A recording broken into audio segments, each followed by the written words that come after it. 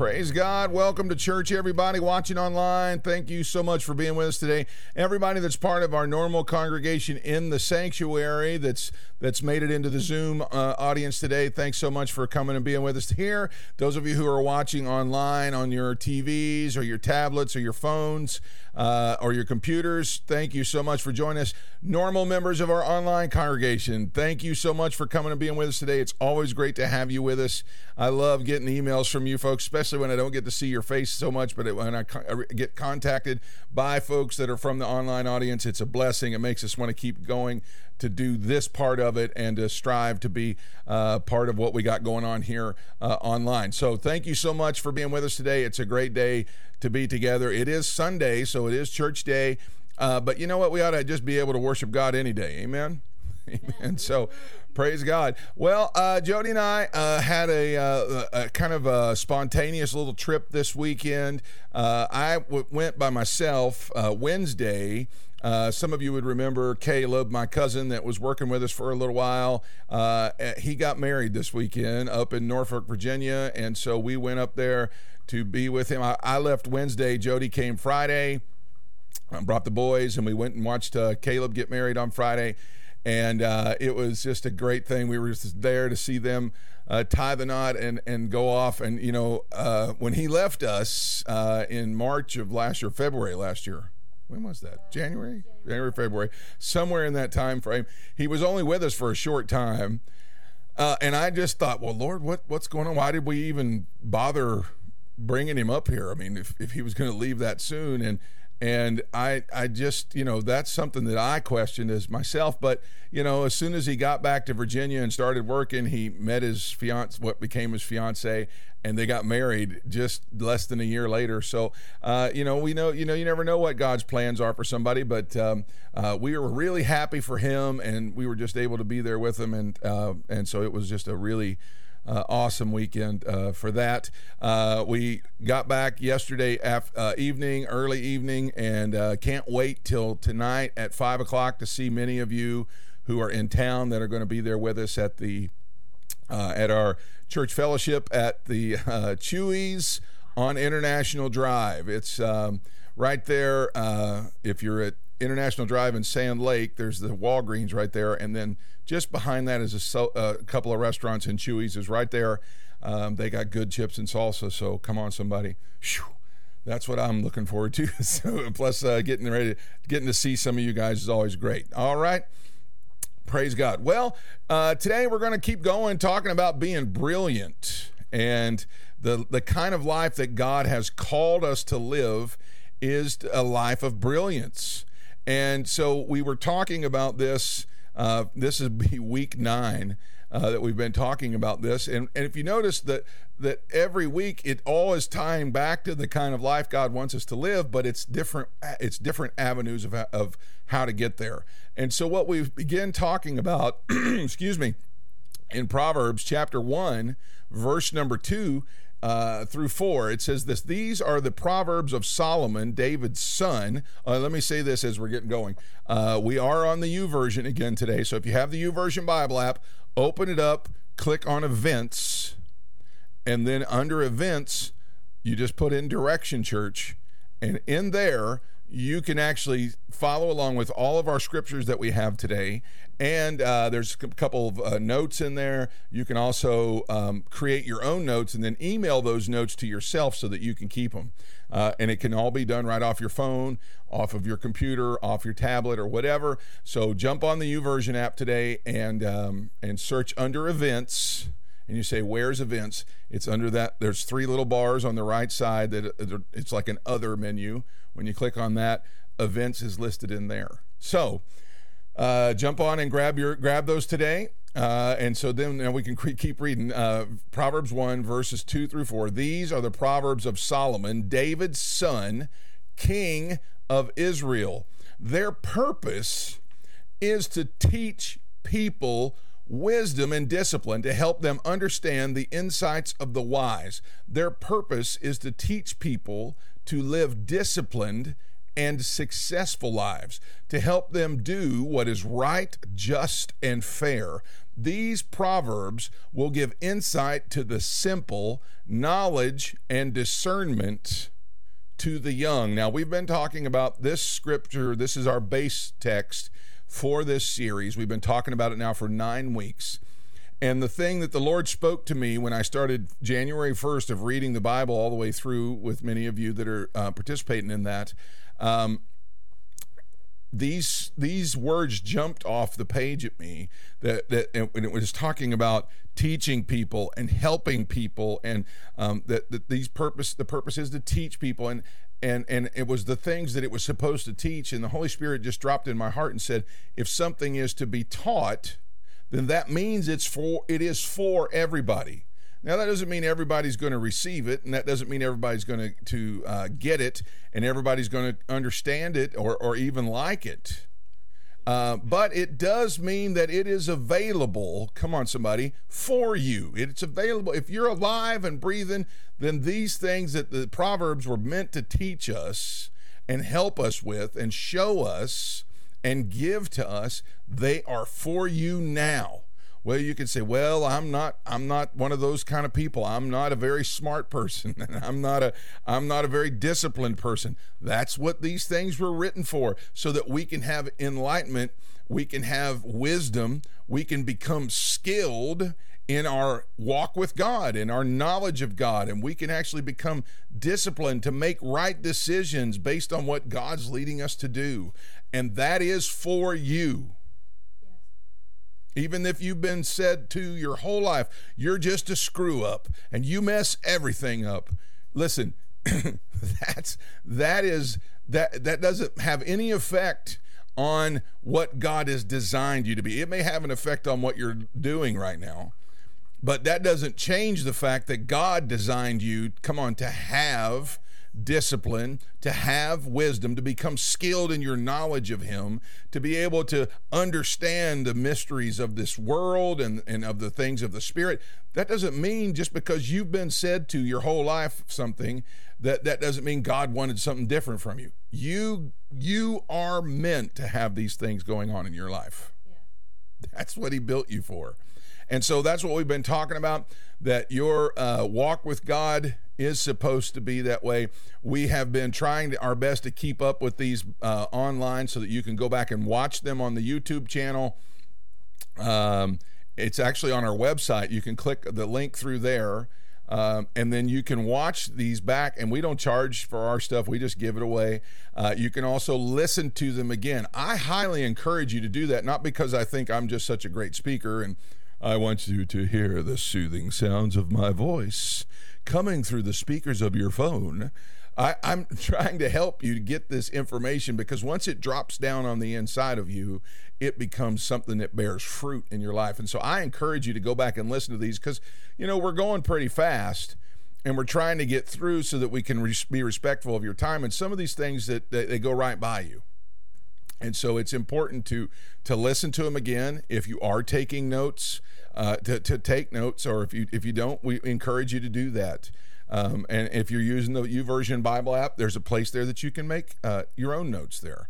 And so you should go back and listen to these things again, so that you can get it on the inside of you, and it'll help you to really claim and get what God really wants for you and the kind of life He wants you to live. All right. So we're gonna move into the chapter or our version number 9 of this, and to do that, we're going to look down in verse 7 of Proverbs chapter 1, and it is actually a very famous scripture for a lot of people. But in Proverbs chapter 1 verse 7, it says this: "The fear of the Lord is the beginning of knowledge, but fools despise wisdom and instruction."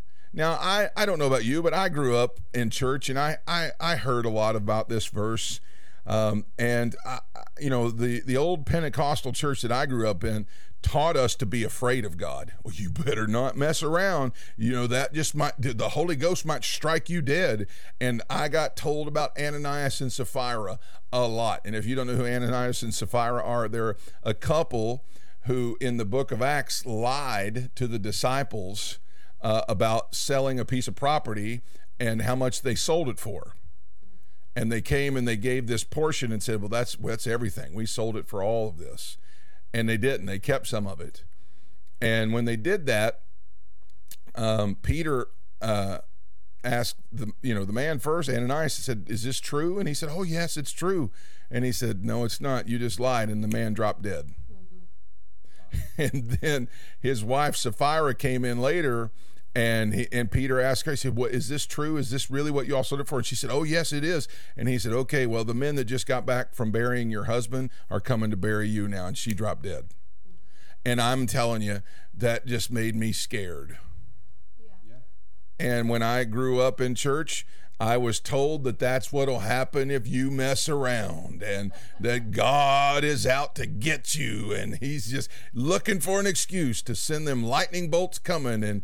And I don't know if anybody else heard that, but I heard it a lot growing up, that you just better be careful, because, and I understand the root behind that was to teach reverence, and that you need to be reverent of the Holy Spirit. Okay, but this verse isn't talking about being scared or afraid of God. And so that's what we want to talk about today. And the point that we want to make is this, and it's if you're in the YouVersion, this point is already there. Remember who you're living your life for. Remember if you're going to live a brilliant life, remember who you're living your life for. So many people take their time today, and they're always looking at how things are going to affect them. Right. Not realizing that God's calling them to do something for Him and accomplish a task that He wants them to do. They always look at it as, well, what is that going to do for me? Janet Jackson taught us all very well in the 90s. Come on, somebody. What have you done for me lately? I mean, we've all had that master's degree in that. And we've all learned that if I'm going to do something, how am I going to benefit? Here's the great thing about it is, when you do something for God, it does have a benefit for you. It will always have a benefit for you. But He's not calling you to do something just for you. Right. Okay? God calls us to live our lives for Him, and we need to keep Him and what He's called us to do first. Yeah. That should be the first and foremost thing in our life. So let's talk about this phrase here. The fear of the Lord is the beginning of knowledge. Another translation says the fear of the Lord is the beginning of wisdom. What does that mean? Does God want us to live like somebody who's been abused? Like, you should be afraid of him? Does God want us to live like that? So many people have been hurt, scarred, injured emotionally. They've been injured physically, and they do live their life through the filter of those past injuries, those past scarrings, those past hurt. And they live afraid of God like somebody he's somebody who has been in a place of authority or strength in their life, and those people hurt them. So now I have to filter anybody who's strong or anybody who is of authority. I have to filter them through that, because last time I did that, I got hurt. Right. So many people are afraid of God's wrath and God's punishment, and they have this view that when God does call them to do something, it's always going to be something awful and extreme. Now, there's some people that don't think this way, but there's a lot of people that do. I remember, like I said, when I was growing up in the Pentecostal church, the old-fashioned Pentecostal church, I was afraid to, whenever they would preach these, you need to surrender to God. You just need to tell God, whatever you want me to do, I'll do it. I was the kid in Sunday school class, and I would say, I'm not saying that. I'm not going to tell God I'll do whatever. I was afraid to tell God that I would do whatever He wanted me to do. Now, if we can be real and honest, a lot of people are afraid to do that. And the reason that I was so afraid is because I just knew that as soon as I said, okay, God, I'll do whatever you want me to do, that God was going to send me to Africa to be a missionary and that I was never going to see my family again and that I would be stranded on the other side of the world living to barely get by. And that's what I dealt with. And there are a lot of people who believe that challenges in their life come from God. They're afraid of messing up. They're afraid of missing God. They're afraid of making a mistake because they're looking at God through an experience of hurt. Hurt that they experienced when they gave somebody else control. When they gave somebody that had strength, and I gave them, I was vulnerable to them, and they took advantage of me. And this could be a variety of people, abusive parent, abusive spouse. It could be, somebody that you got into a business dealing with and they stole everything. I mean, it could be a friend that just stabbed you in the back. And a lot of folks are viewing their walk with God like this. They've been hurt so bad that they just know as soon as I really give everything over to God, he's going to hurt me the same way. So when you talk about the word fear, they're in fear of God like that. Yeah. And some people are almost like, well, I'm supposed to be that way. It's supposed to be like that. So let me just start really by saying this. The word fear is not the same word as to live in dread of or be afraid of somebody.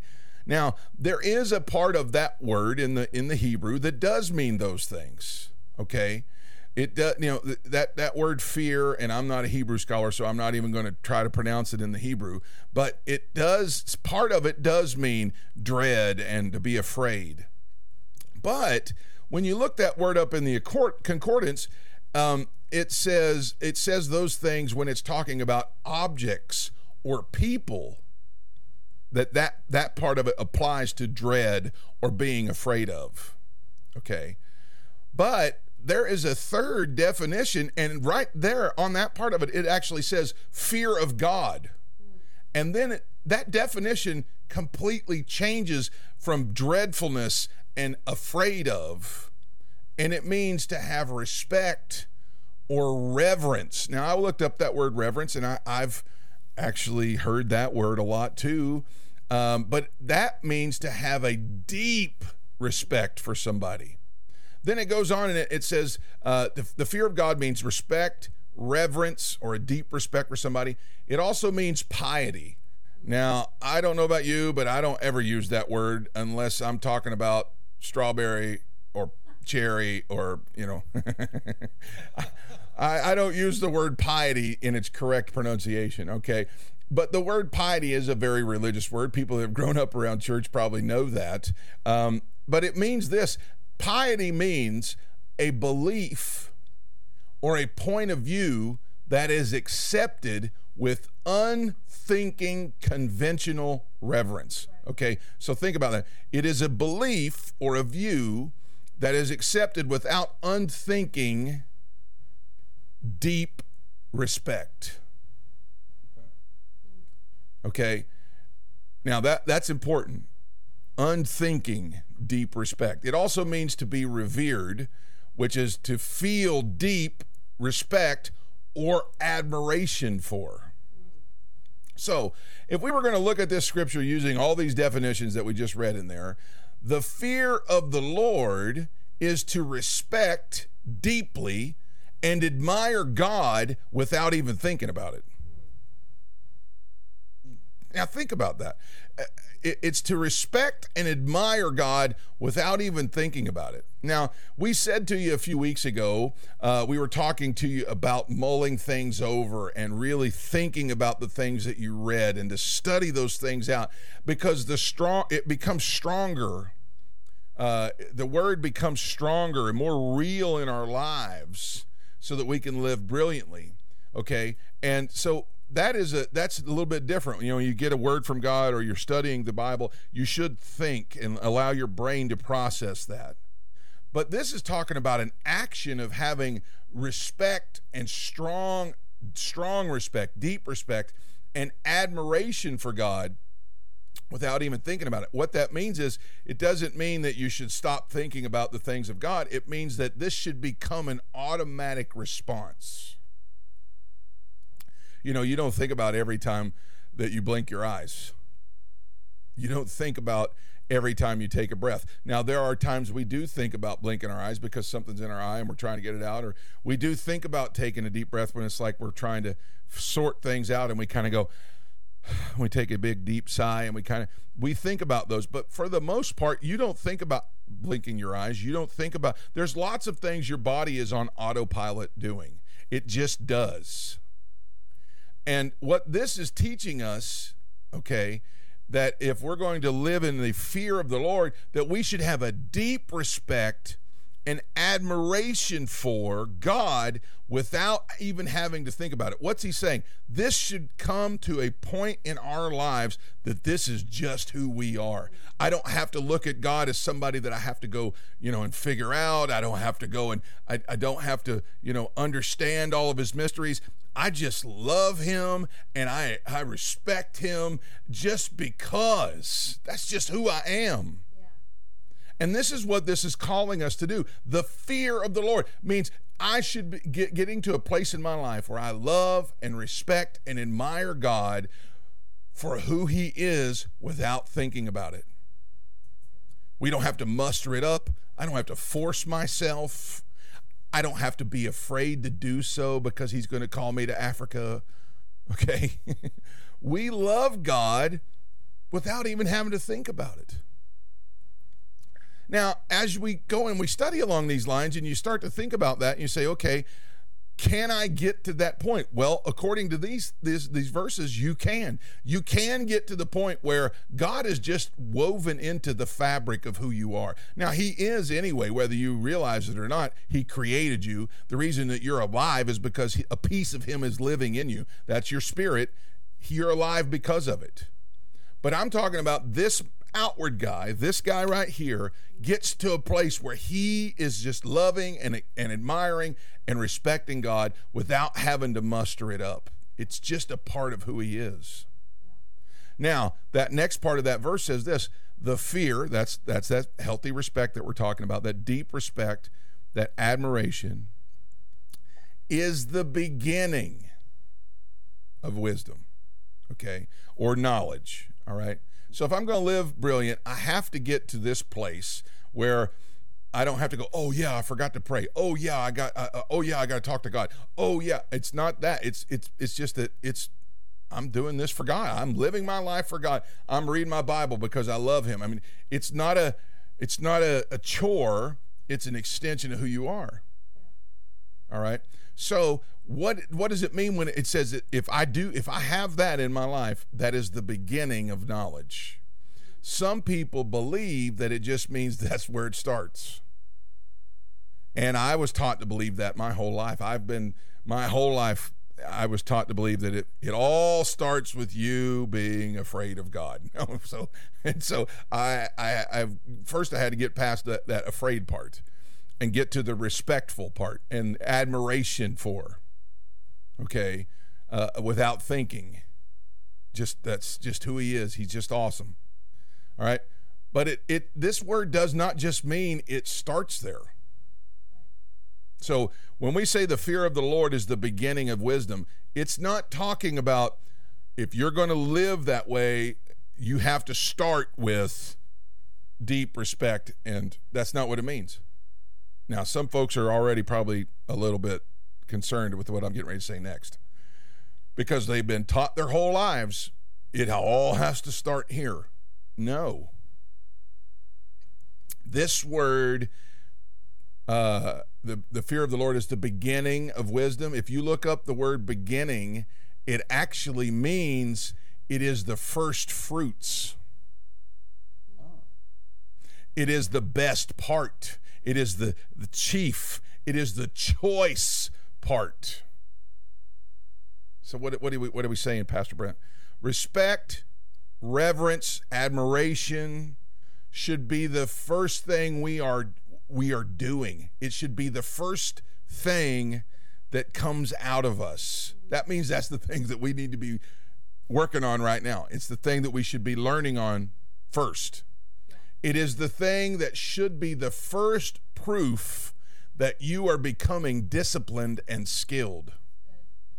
It is the part of your life that you devote the greatest effort in. Now, it would be awesome if it was just as easy as we all thought, that it was like, well, it just starts there. But that's not what he's telling us. The fear of the Lord is the beginning of wisdom. Here's what he's saying. The deep respect and reverence for the Lord is the part you give first.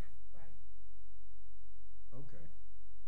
That's the beginning of wisdom. What is that? When wisdom starts coming into your life, and I'm talking about the true version of wisdom we talked about, the first thing you should be showing as you becoming skilled in your life is that I'm giving my best gratitude, my best admiration, my best love, my best respect to God.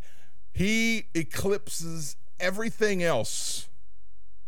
I'm giving it to him first. It is the first fruit of wisdom coming into my life.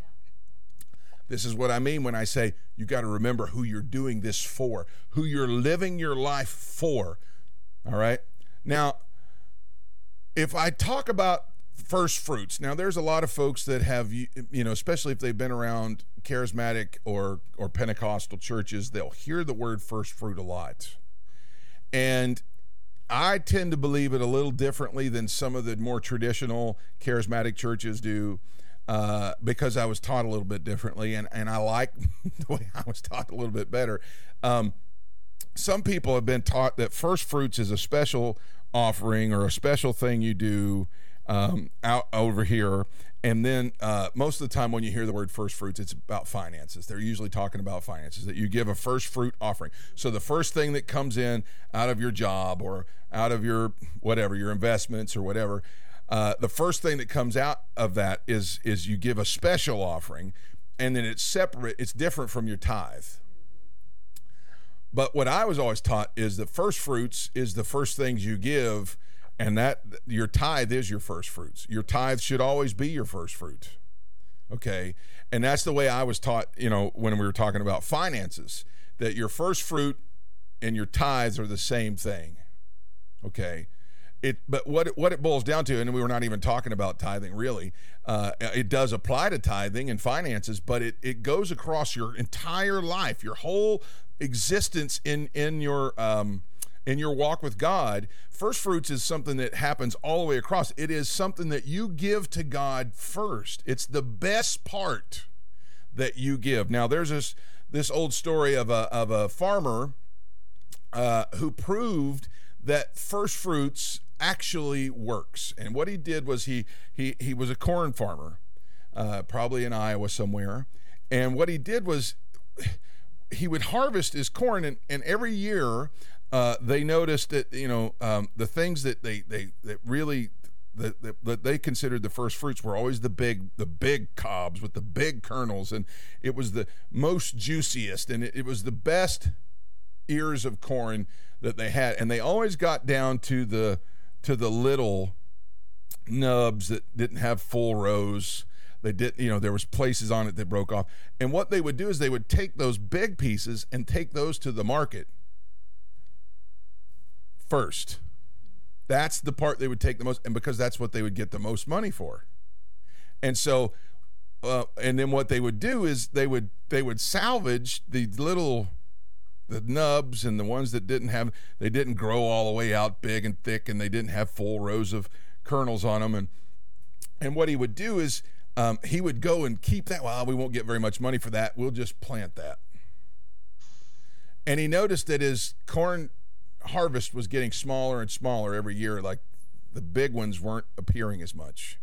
And so one year he said, we've got to change something because our harvest is getting worse.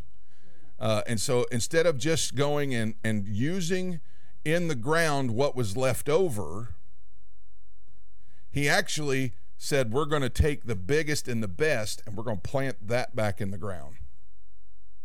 And when he did that, he said, I'm going to put this on a I think it was a 10-year timetable that we're going to see how this works. So what they noticed was the next year there wasn't much of a change. It was about the same. The yield was about the same. But the third year of taking the biggest and the best cobs and replanting those back into the ground, he noticed that the yield became bigger. And by the time number 10, year 10 came, the last harvest that he tried this with, the leftovers, the smallest pieces, were bigger than the original largest pieces. Wow.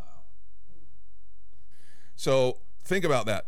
The small leftovers were bigger than the original biggest pieces. Wow.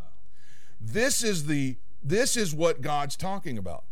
That if you will give to me your best, whether it's effort, finances, whatever it is, you give to me the best first. Okay? I wrote it down this way. We give to God our best, or we give our best to God, not saving what's left for God. That's good. Okay. So if you're writing that down, you can write that down. We give our best to God, not save what's left for God. And I can't tell you how many times I've seen people do that. Some people will say, if I have to make a decision of what I'm going to give, well, I'll give what's left. When we were in Tulsa, at the church we worked at there, Rhema, they have a We Care Center, and the We Care Center feeds people, but it also clothes people, and they have big donation boxes around there, and they had their own building set up just across the street from the church, and it was open a couple of days a week where you could go and get food, but you could also go and get clothes, like Goodwill or one of those kind of places. And we had to tell people, if you're going to bring clothes, don't bring the ratty holes all in them and, stuff that is just leftover and just not in good shape. Yeah. And people almost would bring that like they thought they were doing the church a favor. Like jackets with the sleeve barely hanging, 2 or 3 threads holding it on, or, gloves with a thumb gone, or, well, somebody can use it, somebody that's needy or whatever. Yeah, but would you want to receive that if you were a needy person? I mean, I remember people that brought in old socks and underwear. Who would want that? You go, well, beggars can't be choosy. Yeah, but we're representing the Lord here. I'm not going to just barely give them something to, I want to give my best. And so they would tell people to say, don't bring something in here that's just a leftover. If you wouldn't wear it yourself, don't bring it. And I know how this sounds and how this does make folks nervous, okay? Because when you start talking like this, people immediately go to, well, I have to feed and supply for my family. I have to be able to take care of my wife or my spouse, or I have to take care of things, and I can't ruin my credit, and all these things, and I know that goes through everybody's mind, okay?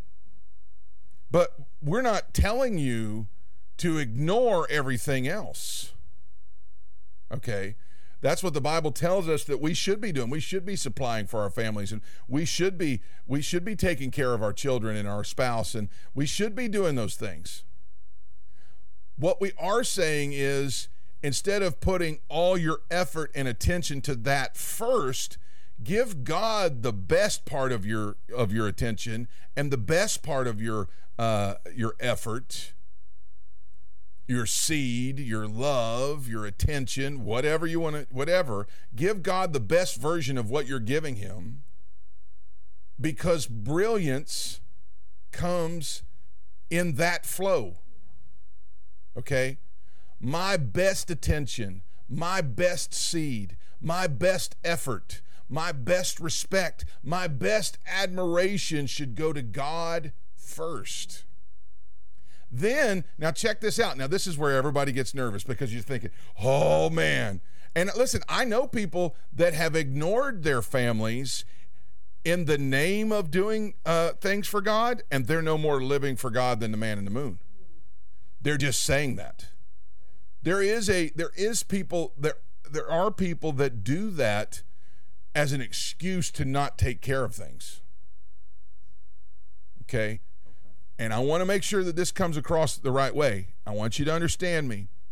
God will never cause you or call you to neglect your family, neglect your bills, neglect it, to ruin your word in his name. That will never happen. But when you give God your best effort, your best admiration, your best respect, you keep what he's called you to do first, it will cause everything else to be blessed.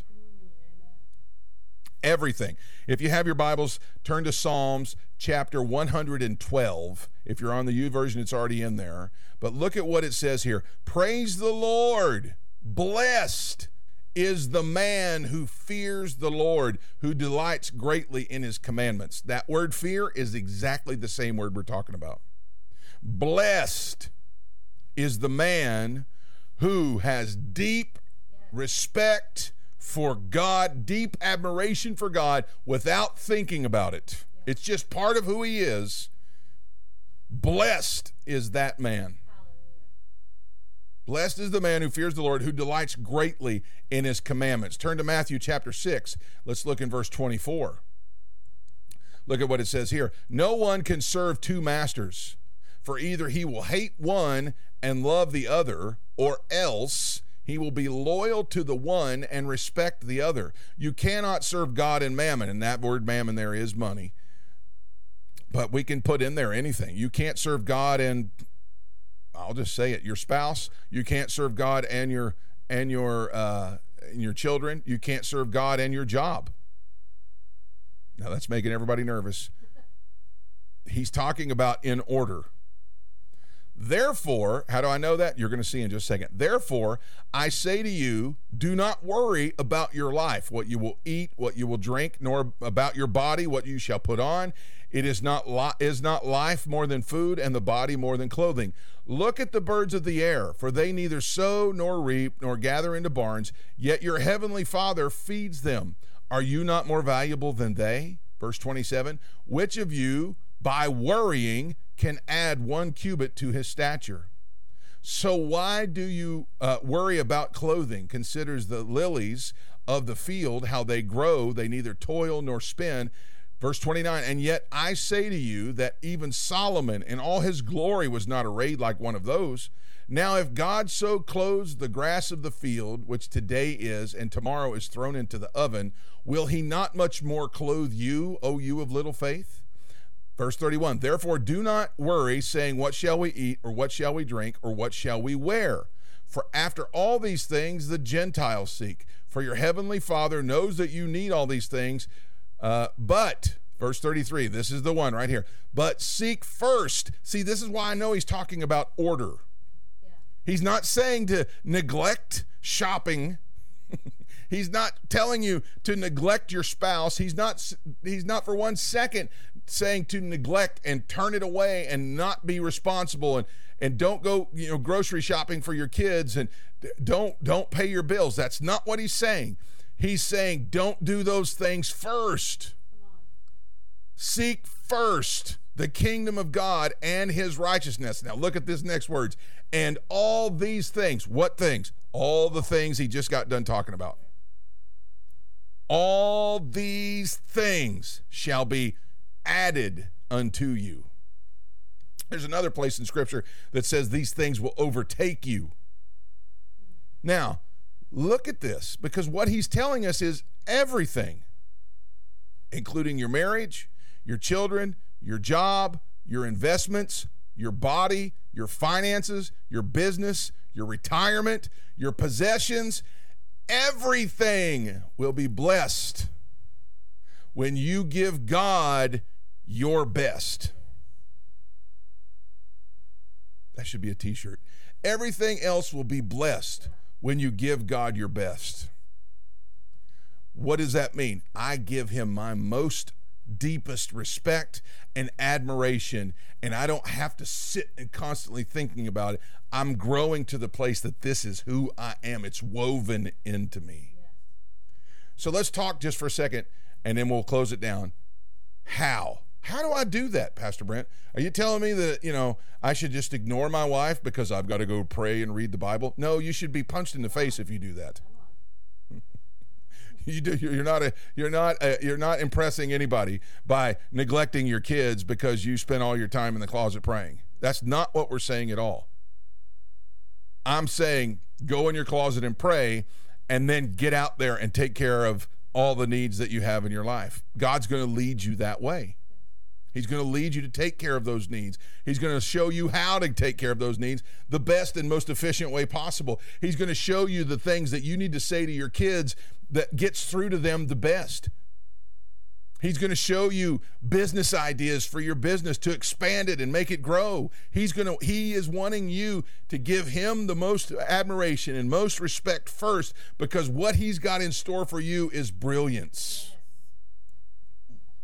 So how do I respect him?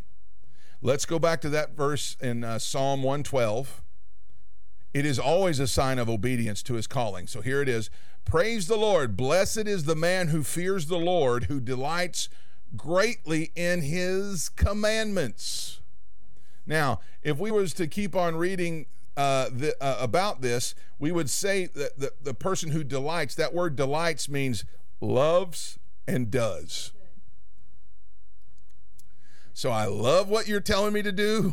I don't always understand it, but I love it because I know what's on the other side of it, and now I'm going to go do it. Yeah. Now, there's a great story in the Bible that if you've ever been around church at all, you'll know it.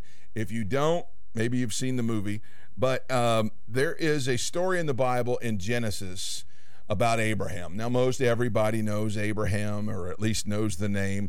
Jewish people very much know Abraham. Muslims actually know Abraham. Because he was the father of Isaac and the father of Ishmael, and Ishmael was the fathers of the Arabs, and so Abraham is a very famous character in the Bible. In fact, we as Christians, all of it goes back to him. The covenant, everything starts here. He's the great example for us. All right. And in Genesis chapter 22, we see that God tells him that, hey, I know I told you that you're going to, not your inheritance, but your line, your children are going to be blessed through Isaac. You're going to have more children than the sand and the stars, and they're going to have, you're a father of many nations and all this. And it's all going to come through Isaac. And he actually says it's going to come through Isaac. But then in chapter 22, God says to Abraham, I'm going to need you to kill Isaac and lay him on the altar and sacrifice him to me. Now, see, if you didn't know God, you'd think, are you bipolar? I mean, because you told me that he was going to bless the world. Now you're telling me to kill him. But see, the thing is, Abraham didn't have to think about that. Why?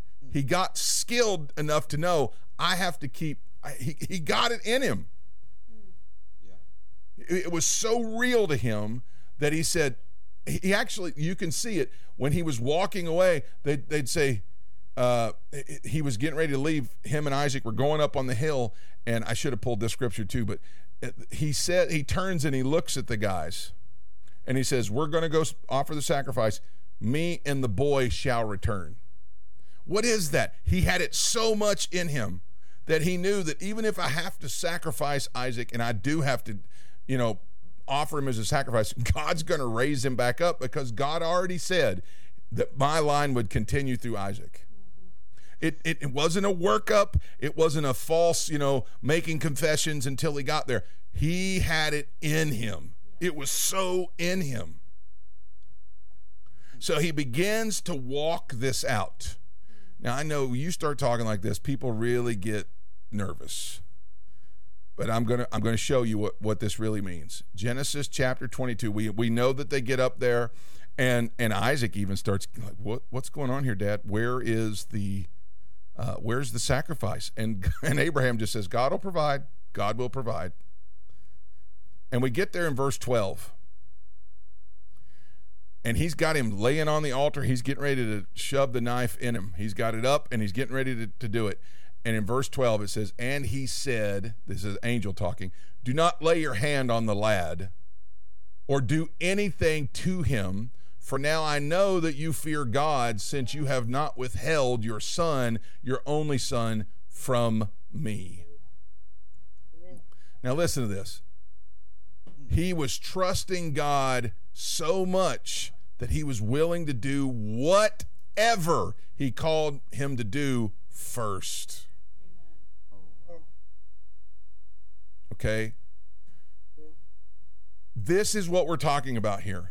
If I'm going to live brilliantly, I have to trust God enough that I will do what he is calling me to do, because I know he does not want me to destroy my family. He wants to bless my family. Amen. Listen, this is an extreme example. It is. I can't see of nowhere else in the Word except God himself who was called to do this. This is an extreme example. But here's what I want you to get. This extreme example shows us God's true character even in the most extreme circumstance. The great part about it is God's not probably going to call you to do something that extreme. See, for me, when I was growing up, extreme was he's going to tell me to go to Africa and I have to move away from my family. That was the extreme version of it for me. But this is God's true character, and here's what it is. If we keep him at the proper place of being first in our lives, I follow his calling in my life. That if it comes down to choosing to do what he's called me to do, or what the word instructs me to do, or do what my own mind and desires want me to do, I'm going with him first. I'll set my desires to the side because I admire and respect God that much.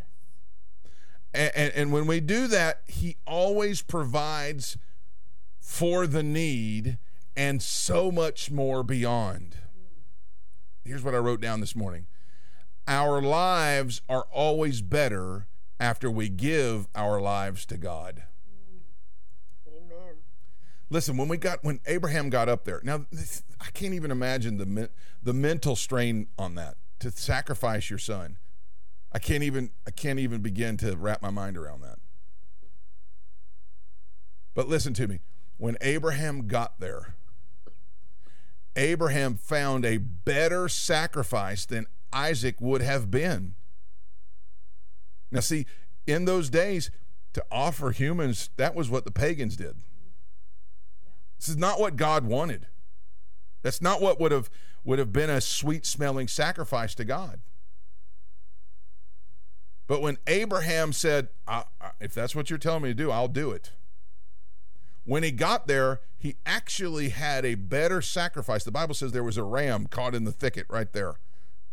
Now, we know that God was good with rams being sacrificed, because right now, we've been reading Leviticus in our one-year Bible reading, where he starts talking about what it's like. If you're going to bring a sacrifice, it can be a ram or a goat or whatever, and it starts talking about what it looks like. See, Abraham said, "Okay, God, I don't understand it all, but you said it. I'm going with you. I am going to live in such fear. I'm going to give you my best admiration. I'm going to give you, my best respect, and I'm not going to think about it. I'm just going to do it." And when he got there, God actually provided for him a better sacrifice than Isaac would have been. Amen. That's right. It's because his love and admiration for God was first. And when he put God first, God showed his true character. And he made his family brilliant because of Abraham's respect and admiration for God. And he gave it to God first. So what are we talking about? The fear of the Lord, the deep respect, the admiration without thinking about it, is the first fruit that I'm giving everything to God. Now, I'll say this. When you give to God that way, God then blesses your marriage, that it becomes wonderful. He blesses your children, that they become blessed themselves.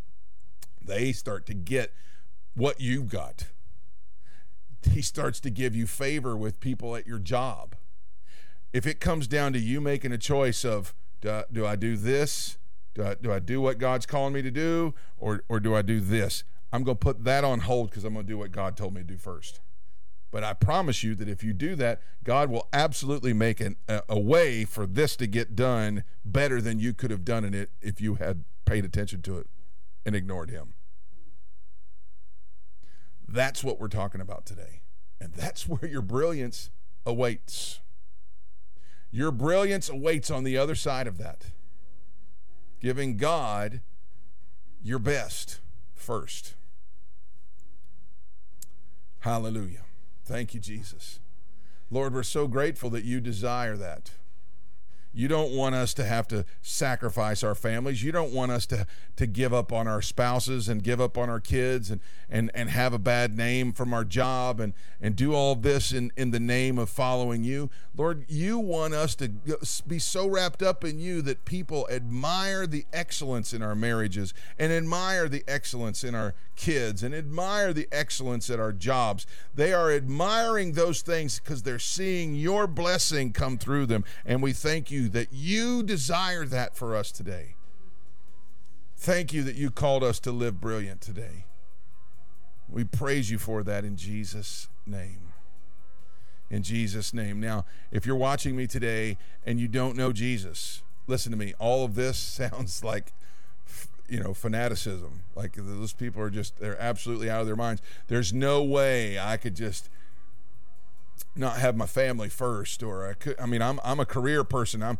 I've got a job that pays a lot of money, and I've got to really pay attention to that, and I've got to go after that. That all sounds crazy.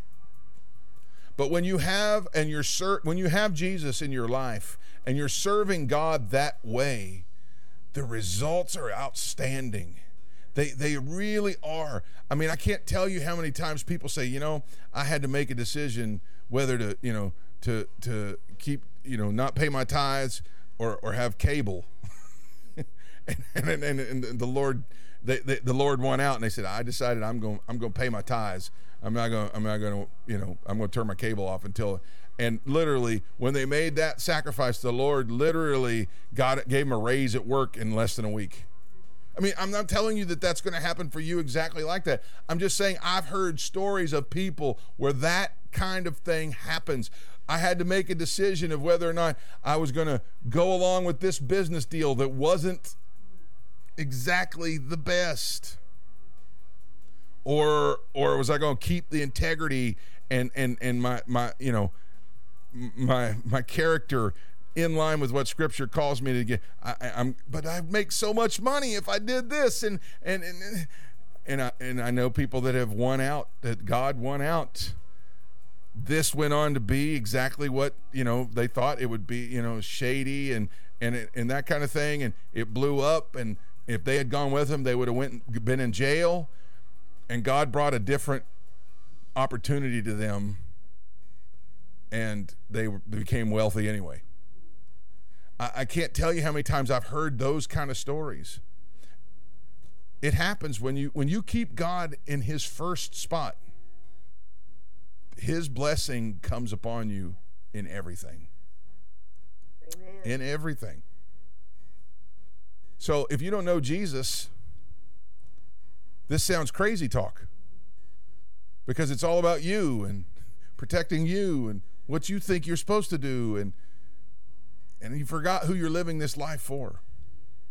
But if you'll accept Jesus into your life, you walk in that relationship that he's called you to live, that's when these kind of things start happening, and they happen for real. If that's you today and you need to make Jesus Lord of your life, would you say this prayer with me? Say, Father God, I come before you today a sinner, but I believe that Jesus is your Son.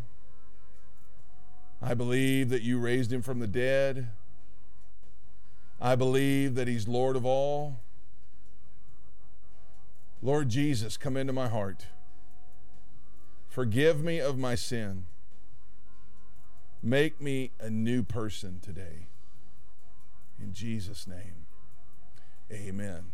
Now listen to me. If you accept Jesus into your life today, what you have on the inside of you is this kind of leading now. It's there. He's living on the inside of you. He has now moved in, and now we're training our bodies and our flesh to quiet down, and we're training our minds to listen to our spirits more than these outside influences. What are we doing? We're giving God our best. And we're getting to a point in our lives where we don't have to think about it anymore. No matter how tempting these things become, I don't have to think about those things anymore. I'm following after what the Scripture says. And you can get to that point. It's for you today. Amen. Amen. Praise God. If you're watching me today and you're part of our congregation, I just want to say to you, listen, everything we talk about here is something that is for you to look for challenges in your lives. What we don't want to see when we give information like this is for extremism to just jump out. Because when it is extreme right off the bat, and it's new, your faith hasn't gotten there yet. Now, that doesn't mean that I'm not talking about a special manifestation of faith. I'm not talking about that.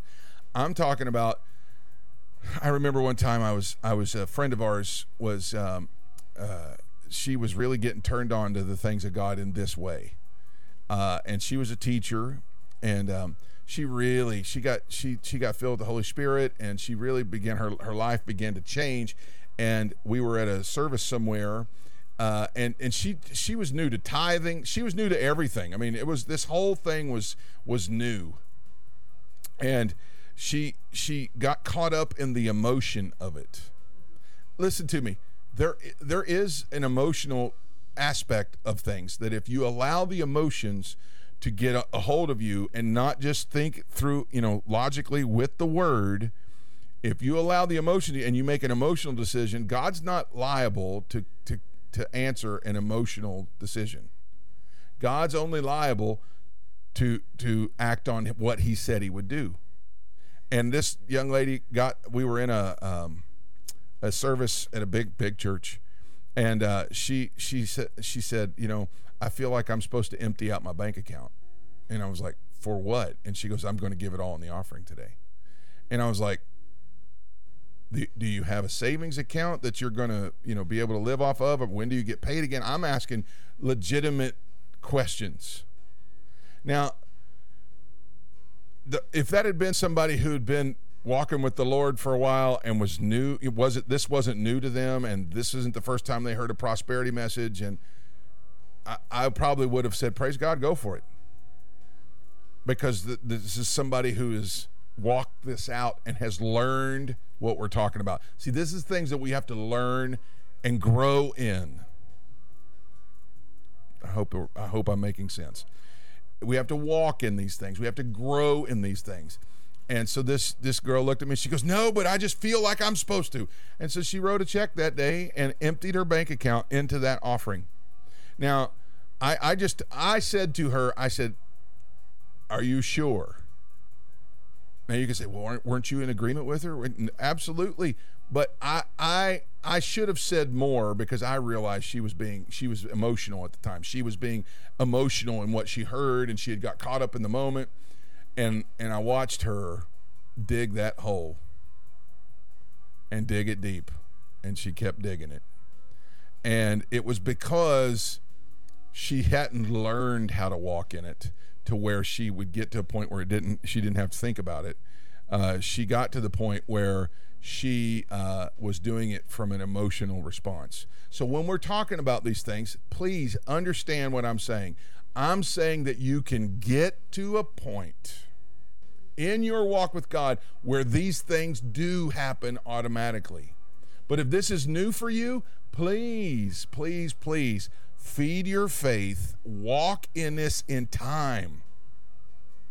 This is a pastoral thing right here. I'm trying to watch out for the sheep.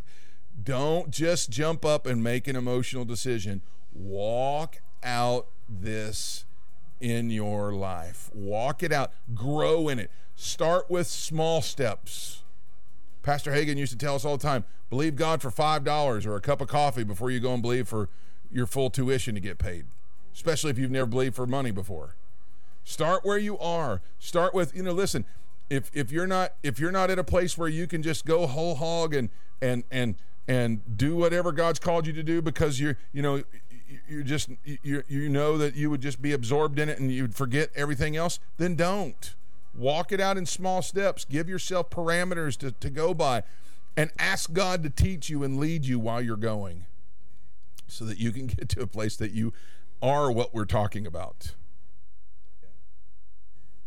Does that make sense? Praise God. I hope it does. I'm not trying to squelch anybody's faith. I'm not trying to throw any wet blankets on anybody's faith. I'm trying to get you to walk in it to where you're learning it and improving on it, and you're getting to that place so that you can walk in it. Amen? Praise God. All right. We love you all so much. We're going to receive today's tithes and offerings. If you're going to give today, you can text what's coming up on the screen right there, 84321. You can go on the church's website. You can click the big orange give button right there.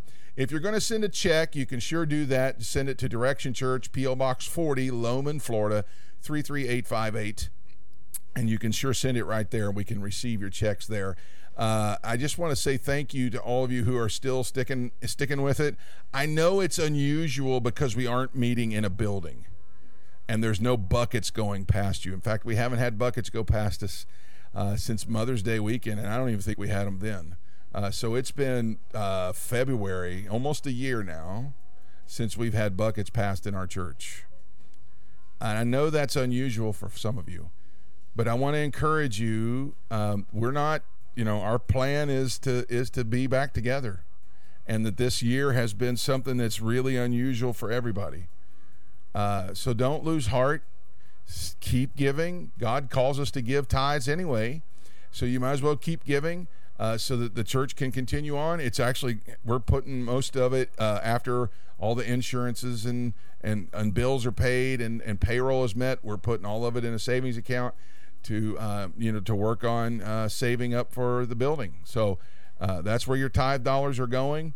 We're so grateful to you for those of you who have stuck with us. We thank you all so much, and we believe that in the time of famine, when people sow seed, that a greater harvest comes.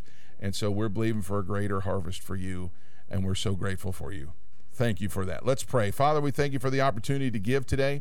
We thank you that the needs of Direction Church are being met. We thank you that the needs of the people are being met.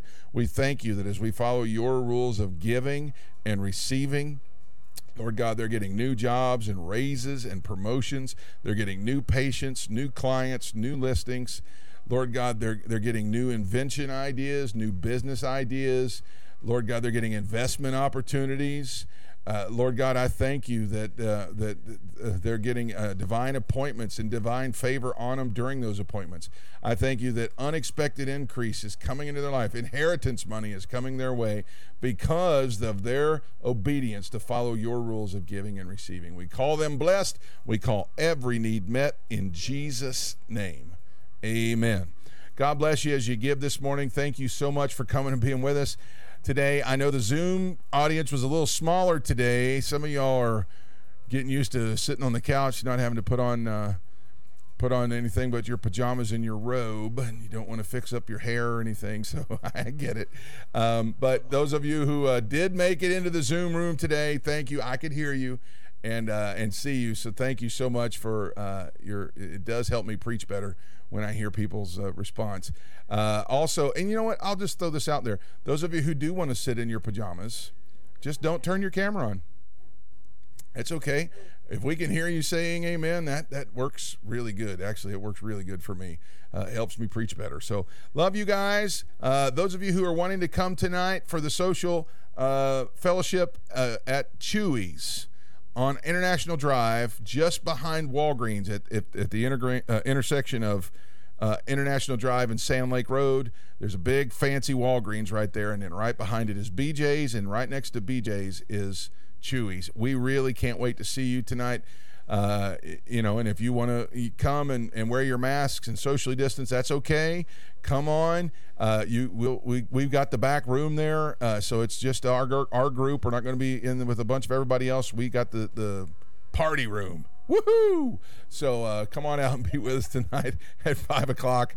We love you guys so much. Lift your hands if you receive this blessing. I call you blessed. I say you'll go everywhere God's called you to go. You'll have everything God's called you to have. You'll do everything God's created you to do. And you'll be everything God's created you to be. You will walk in the favor of the Lord, and your life will be blessed. Let's go take the journey together. God bless everybody. We'll see you tonight at 5 o'clock.